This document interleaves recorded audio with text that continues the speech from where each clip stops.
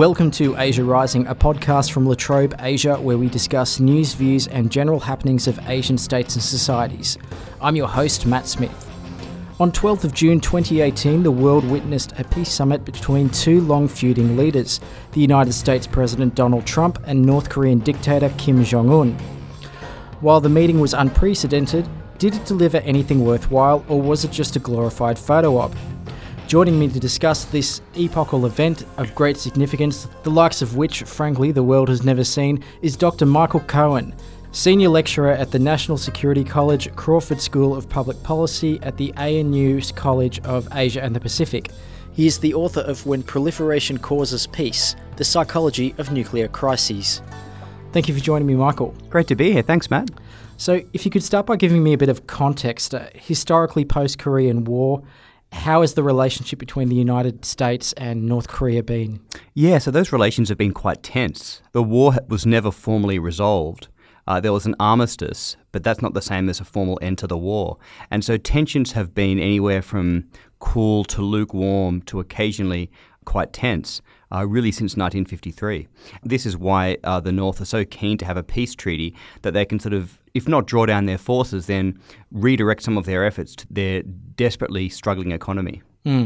This is one of the many reasons of why there was a peace summit, and previously to this administration, there's been a reluctance to engage with them on this level, hasn't there been? Yeah, indeed. This is the first sitting US president to sitting North Korea summit ever.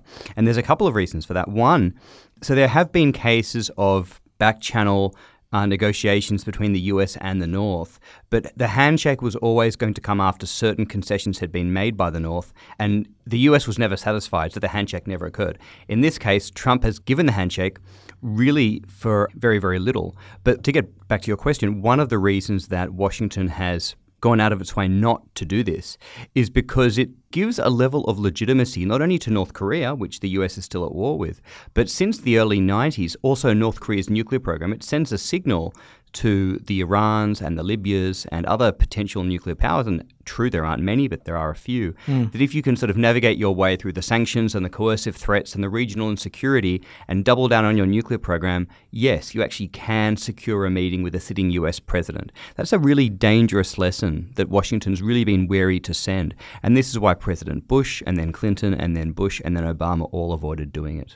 So Trump having now done it before, and Trump made a big point that he is taking a meeting that nobody else tried to or could do in the past. I guess he's right in more ways than one there. Yeah, so those four presidents and others, I mean, really the North Korea problem's been a nuclear problem since the early 90s, so really since, late Bush, early Clinton. Because having a meeting with Kim sort of sends a signal that, yes, you can get our attention if you persist with your nuclear weapons.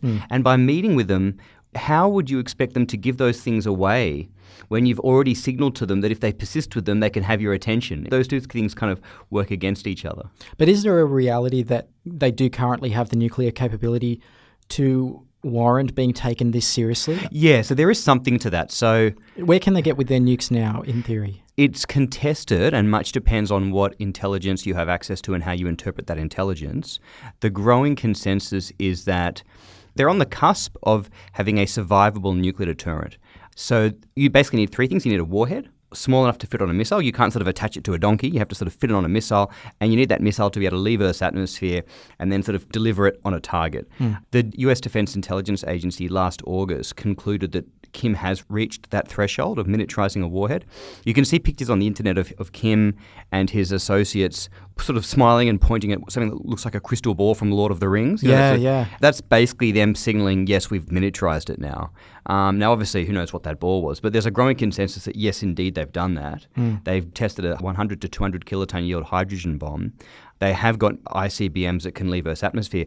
There's still some debate about two things. It's far from clear whether once that missile with the warhead in it leaves Earth's atmosphere, it can actually re-enter. So you've probably seen those Apollo 13 and related films where if the missile comes in too steep, it just burns up. Yeah. And if it comes in too shallow, it bounces off. Yeah. It has to come in at the right angle to penetrate Earth's atmosphere. But there's extremely hot temperatures, and you need complex synthetic materials in the missile to ensure it doesn't disintegrate as it comes in. Not sure the North Koreans have got there. Okay. But the consensus is they're very, very close. Yeah, enough to get Japan worried. They've been able to inflict a lot of damage on South Korea for decades. Sure. They don't need nukes for that. Certainly enough to get Japan worried. Yeah. But the clincher, of course, is Trump Tower or the United States. The latest missile, I think, could actually hit anywhere in the US. Yeah. If they can get the re-entry and the navigation systems worked out. Right. Is that enough now to bring them to the party table? It's giving them a capability to reliably target the US with nuclear weapons. They're not there yet, but they're getting close. And you can say that, yes, Obama didn't have to deal with this. George W. Bush didn't have to deal with this. And that's true. And Trump, we can criticize Trump all we want, but he didn't make this problem. He was handed this problem, as all the other US presidents were as well. Yeah. And you can argue that maybe the Korean War should have ended decades ago. I mean, it's just sort of silly, why not just end the thing? I mean, the Vietnam War ended, so why not end the Korean War? The challenge is that if Trump could have got something from Kim after meeting with him, that would have been a bit different. So, I mean, right now, Kim sort of got a meeting for really nothing, like a commitment to denuclearize, but Kim understands that term totally differently from the way the US and its allies do. Well, can we get to the outcome in a second? I just want to get a sense of what did you think about the summit itself? Was it pageantry? There seemed to be a very close relationship between Trump and Kim as an outcome, which is a bit strange given the abrasive nature of the G7, which Trump was at immediately beforehand, and then he's there palling around with Kim. So what did you think of the whole?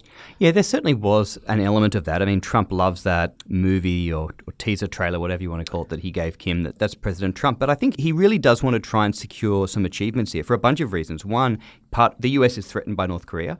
Two, he's got some really nasty domestic concerns. Stormy Daniels, his lawyer, who actually has the same name as me, I'm not his lawyer, and various things like that. And he'd love to be able to go into an election in a few years' time and say, look, I've achieved what no one else has done. I think this may also be why he sort of cancelled the summit, then rescheduled the thing again. I'm not sure exactly what he thought, but he must have at least spent some time thinking through what he can get the North Koreans to actually do for him. Whereas if it was just all about show, the summit wouldn't have stopped and started again, I would have thought. And what are your thoughts on what actually came out of the summit, the signed agreement? The US didn't seem to walk away with a lot. Yeah, very bare bones. I'd agree with that. As I said before, Kim gave a commitment to denuclearize, but denuclearize in North Korea means the US winding down its nuclear influence, if not its influence and relationship with South Korea from the Korean Peninsula. Whereas for the US and its allies, it's about North Korea actually getting rid of its nuclear weapons. Yeah, and there was no concrete commitment of how this would play out anyway. Indeed. Yeah. And there seemed to be off the signing concessions from Trump at least. I mean, there was a commitment to not have joint exercises with South Korea. Yeah. And he said they're very, very costly. That's not true. They're not that costly, and the South Koreans foot the bill for a lot of that. But certainly it's something the North Koreans and the Chinese don't like. The thing that really will get everyone's attention, including the Chinese, is Trump basically saying, look, I want to bring the troops home. They are expensive, although, again, South Korea does foot the bill for a lot of that, but it's a big cost to the US. And the question that we have to ask ourselves then is, if US troops leave the Korean Peninsula, where does that leave the alliance? I mean, obviously they can be brought back, but because it's hard to imagine a way this ends without North Korea keeping at least some nuclear weapons. Yes, maybe North Korea gets rid of none, maybe they get rid of some, but it's hard to imagine them getting rid of everything. Yeah, and denuclearization is something that they've committed to many times before, and it's never something that's eventuated. Yeah, for all sorts of reasons. And so to get back to what I was talking about before, the alliance, if Trump takes US troops away and South Korea is facing nuclear North Korea that occasionally threatens the South in various ways, you can imagine that would push the South, if the US troops aren't going to be brought back, to maybe thinking about its own nuclear deterrent, which I think public opinion in South Korea was, I think, 66% before the 2017 spate of weapons, missile and two nuclear tests. Right. So potentially higher now. Certainly plausible. I mean, the way I'd explain it is that if the US troops leave the Korean Peninsula, a South Korean nuclear weapon is one solution to a bunch of new problems, or at least problems that haven't reared their head for a long time. So I don't want to sort of say, yes, they'll do that, but it's certainly, you'd want to be worried about that. Can I ask you about Trump's attitude after the summit then? He spoke in very glowing terms, not just about Kim Jong-un as a person, but the power that Kim Jong-un had over his people. What was your thoughts about that? His entire attitude towards Kim was very strange. Trump is just very idiosyncratic, and it's hard to know what he's going to be thinking and doing from one moment to the next, and he thinks that's to his credit. It's hard to sort of make credible assurances when you sort of back and forth like that. But he said that, Kim's people love him and I wish my people loved me like that. He's even sort of hinted that maybe it might be nice if the US could have sort of one more permanent leader, or I don't remember what his exact words were, but at one point he was like, maybe at one point we'll move to a situation like China and Russia where we have, one leader in power for a long time. So Trump has, you can call it what you want, narcissism, autocratic tendencies. He really wants that kind of respect and subservience. Yeah. So is your opinion that as a result of this, there's some sort of closer relationship between North Korea and the US, but do you feel that the region is closer to war? Do you see a war scenario coming out of this? I'm not sure that I'd say North Korea is closer in relation to the US. I mean, certainly hostilities have stopped and there's been some handshaking and some backpatting. That's nice, but Trump hasn't dropped US sanctions yet. North Korea really hasn't committed anything. I'd be wanting to see concrete concessions by both sides before I'd be more confident saying they're actually warmer.